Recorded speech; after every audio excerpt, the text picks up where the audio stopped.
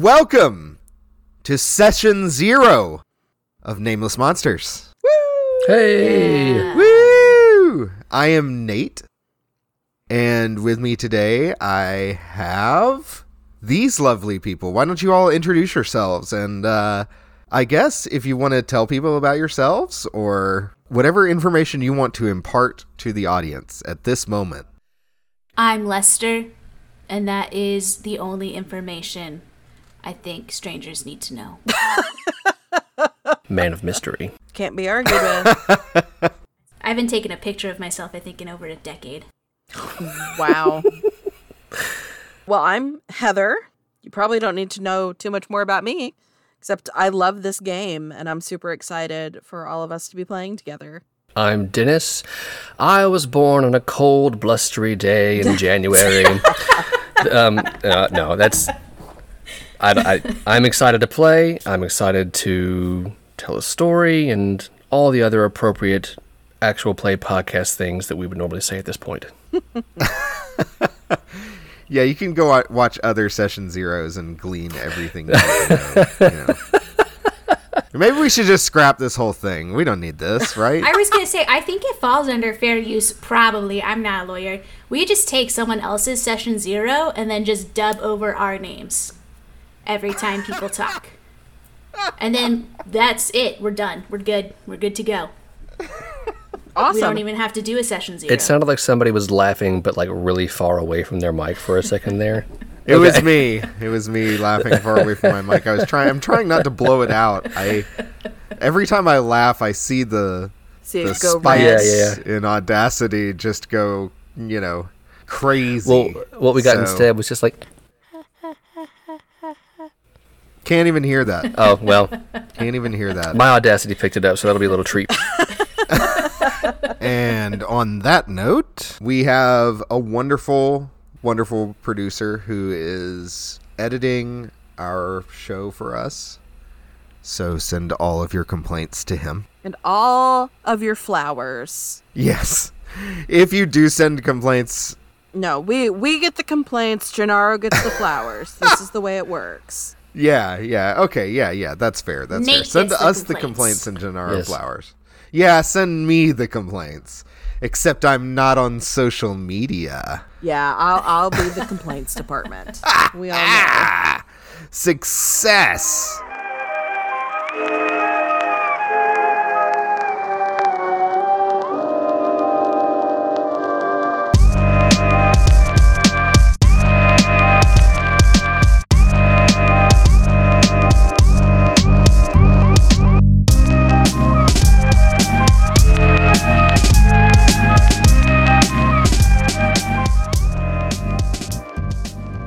So we're just a group of friends that enjoy playing games with each other. Heather and I are married. We are partners in this wonderful thing we call life. Ugh, can't believe you said that.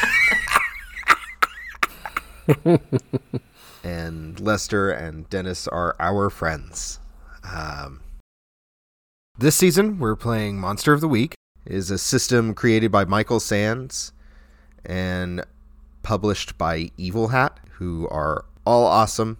And thanks for answering my questions. So, in this game, I play the Keeper, which is just kind of the arbiter of the world, or the... Ambassador? Yeah. I'm an ambassador. I am a fan of your characters. I help drive the narrative along with all of you, because the kind of game that this is a cooperative storytelling game. We're just here to tell a wonderful story together. So I guess we'll talk a little bit about the rules and kind of what this game is about for those who are not familiar. Players play playbooks, which are basically archetypes in this kind of genre of Monster of the Week television shows and movies and things like that. Each playbook has a different set of moves that they can pick from that kind of customize their character, and they can pick a whole bunch of things from it and stuff like that. And then everybody has basic moves, and the basic moves are kick some ass, which is pretty self-explanatory. It's when you want to fight something. Act under pressure, which is a lot. Help out, which is when you want to help another hunter. Investigate a mystery. Manipulate someone. Can't be used on monsters, but it's when you want to kind of charm somebody. Protect someone. Again, self-explanatory. Read a bad situation. And use magic and big magic. And we'll get into the specifics of a lot of these. Suffice to say, when you use a move, you roll 2d6s, and you get a success if you roll a 10 and up. You get a mixed success if you roll a 7 to 9, and you fail if you roll a 6 or below. You can add and subtract things from those rolls based on various characters' statistics. Again, not going to get super into that. 2 other quick systems that I wanted to go over. The first one is luck. All characters start with 7 luck, and you can use a luck point to either change a roll to a 12 or to receive no damage or no harm from a move from one source. There obviously is a limited number of luck. You only get 7. And that is it, pretty much. For all intents and purposes, you cannot get luck back. I also wanted to talk real quick about experience. Whenever you fail a roll, you gain experience. Now, if you use luck on a failed roll, you do not gain experience, because that changes your roll. But if you get 6 or below, you get experience. We like to fail up here. We like to fail up. I guess there was 3 things I wanted to talk about because I forgot to talk about harm. Each player starts with 7 harm, and after they receive 3 harm, on the 4th harm, they're considered unstable, which means you need immediate medical attention, or you will die. Not a lot of health. People will probably die, probably Morris. Wow. Hey. Prophecy, threat, who can tell? But he's so young. Who's going to sell his crystals? So on the topic of Morris, do we want to get started talking a little bit about our characters? Giving just a little bit of backstory so that people have a little bit of setup in the first episode about kind of just for knowing who your characters are. Should I? And do you want to start, Lester? Yeah, I can start. I play Morris, who's in his early 20s. He is an undergrad in college. He goes to Southwestern Regional Appalachian Blue Ridge Mountain Community Junior College, and it is not accredited. He's majoring in communications. And I realized I chose communications because I was like, yeah, that's a useless degree. But that was like a useless degree a decade ago. And I don't know, with social media, maybe that's like more useful now. But let's all just go back a decade and pretend it's still useless. Sorry, communications majors.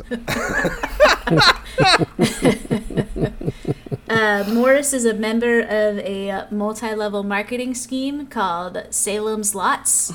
And they sell crystals and Ouija boards and other weird magic-y things like, I don't know, herbs. You know, that's that type of stuff.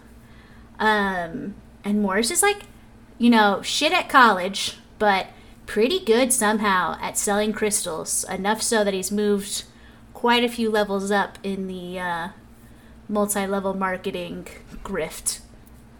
He's just very recently started learning magic through the multi-level marketing. Because if you didn't know, when you get to be a level 10 Tupperware lady, they bring you into the occults and start, teaching you how to summon demons or whatever. Of course. I'm really sad that my mom never made it to level 10. Yeah. And that's only a couple levels before you get the van.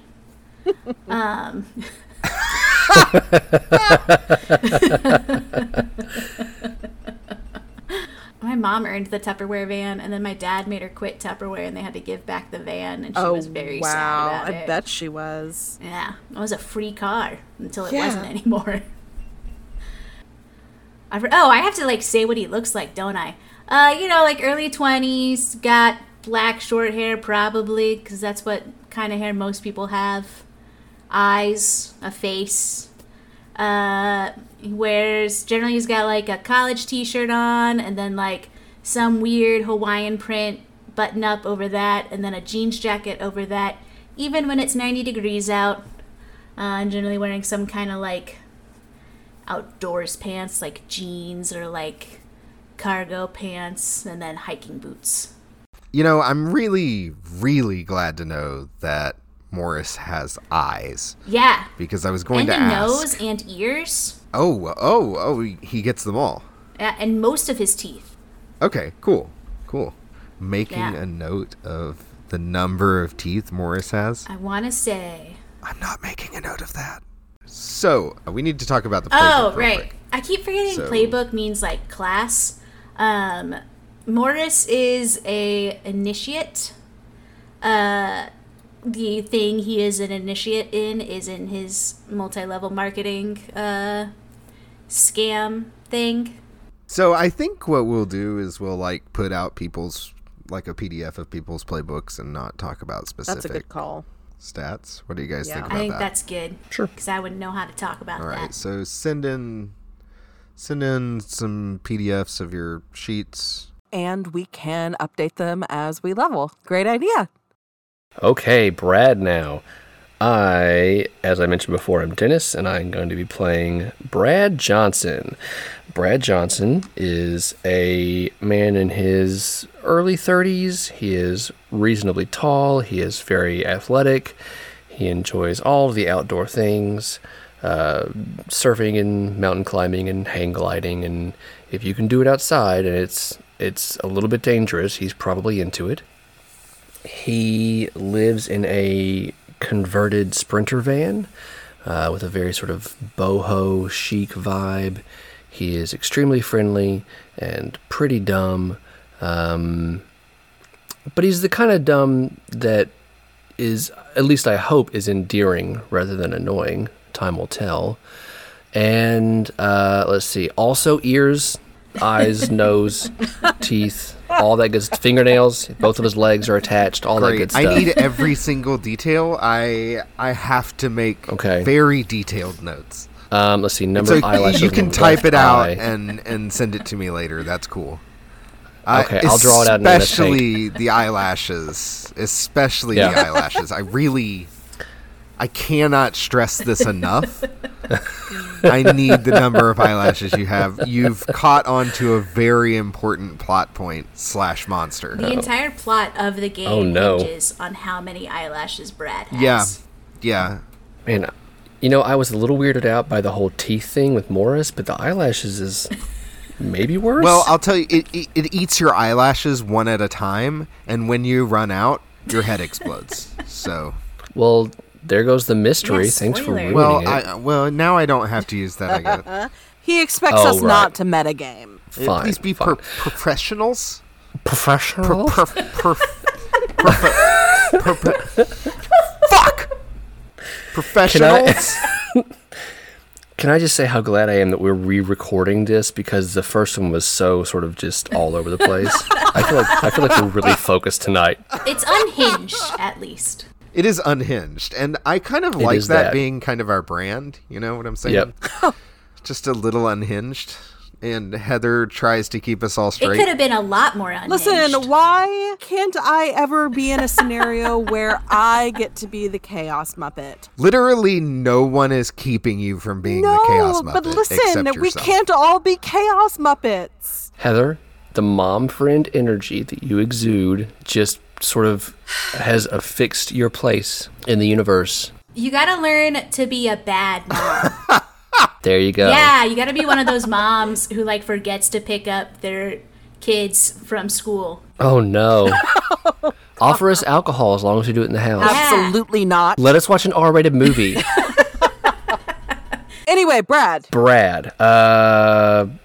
See, kind of sandy blonde hair, shoulder length, eyes. I don't know what color his eyes are. I don't guess it matters. I think I've gone over pretty much all the basics. Oh, he is. I'll be playing the mundane playbook for Brad, which is exactly what it sounds like. It's sort of the archetype of the normie who follows around in the shadow of the chosen heroes, and kind of gets himself into trouble and helps the best he can and all that sort of thing. I think Brad's a hero, though. Oh, Brad definitely thinks he's a hero. He doesn't know that he's a normie. Oh, I mean, regardless of what your playbook is, I think Brad's. Aww. I love him. I think he's super great. Thank you. He's a good boy. Thank you. Heather. All right. I am playing the professional, which is exactly what it sounds like. Her name is Margaret Maggs, for short, Oliver. She is an average height, heavyset, middle-aged woman, probably in her 40s. You know, she's at that somewhere between 35 and 50 anymore. It becomes impossible to tell what age a woman is. Thank you, sunscreen. She has dark red hair that she wears cut fairly short with worry lines behind her glasses. She wears a striped dress shirt under a black blazer that is a slightly different shade of black than the pants that she's wearing, and a pair of very sensible shoes for moving around. I think I mentioned this in the first episode, but I'll go ahead and say it here. She's been a desk jockey for 12 years with the organization, which is part of the professional. Due to budget cuts, she's been given a spell book and a gun and told that there are wonderful continuing education classes for this exciting new advancement opportunity. So that's kind of the energy she's bringing with her into this new and exciting world. Poor Mags. Bless her. She is also an order Muppet. we can't play too far out from our type, right? Yeah. I love Mags, though. Yeah. She's one of my favorite characters you've ever played. Aw, and he's seen a lot of them, folks. Oh, I've seen more than have ever been played. Yes, it's true. I'm a compulsive character creator. It's true. I have so many characters on D&D Beyond. I literally don't even know how many I have at this point. They all have backstories, and I love them all. Anyway, let's move on before I start crying about all my unplayed characters. So the last thing I really wanted to do is kind of talk about what we were going to do here. I wanted the setting to be somewhere I was very familiar with, and I am very familiar with North Alabama. So I've kind of set it there, and I wanted it to kind of be inaccessible. I didn't want to have to deal... I really didn't want to have to deal with players having the internet. Cheat. It's kind of a pain in the ass when you're trying to have a mystery that you need to go and find information about, and players circumvent all these places where you can find information and all these wonderful scenes we could have with, you know, a quick internet search. I think we're swinging back around on that though, because like search algorithms suck ass now. It's so hard to find anything worthwhile because it's always like It's true. It's just it's junk nonsense. now. It's just junk There's now. It's all clickbait. Like you could Google search like "Will Bigfoot kill me?" and it'll be like you'll just get a blurb about Mothman. No, a man in Oklahoma. Did anybody else see that article today? No. I'm dating this recording. Apparently, a man in Oklahoma murdered his fishing buddy because he thought that the buddy was going to leave him for Bigfoot to eat him. I'm not kidding. Why would you murder him then? So that Bigfoot can eat him instead. Exactly. Exactly. Oh my god. Duh. When Lester said that, I searched, will Bigfoot kill me? And the story you're talking about is the 5th result. Oklahoma man says Bigfoot made him kill his fishing There friend. it is. There it is. Did you guys know that it is... Well, the first result is you can't kill Bigfoot That's in what I was just going to say. anymore on Animal Lots. Which is not the answer to the Well, question. it's a good thing we're playing in Alabama then. That's right. Yeah, in Alabama you can shoot anything you want. Hell yeah. So that was my plan. Was to set it in a small town in North Alabama, out in the middle of nowhere. And honestly, I have only very broadly planned a story here. I hate planning out too much of a story or adventure because we play to find out what happens, right? That's one of like the rules of the game, is we play to find out what happens. So I have some very broad strokes that I want to hit, and the rest of it is just going to be us, the 4 of us all together, fleshing out this story and this world and the people and the town of Triple Springs and all of this. So I just wanted to clarify that for the listeners and for the players. And yeah, I guess that's pretty much it, y'all. Anybody have anything else they want to say? Get this and future episodes wherever you get your podcasts. You beat me to it. Well done, sir.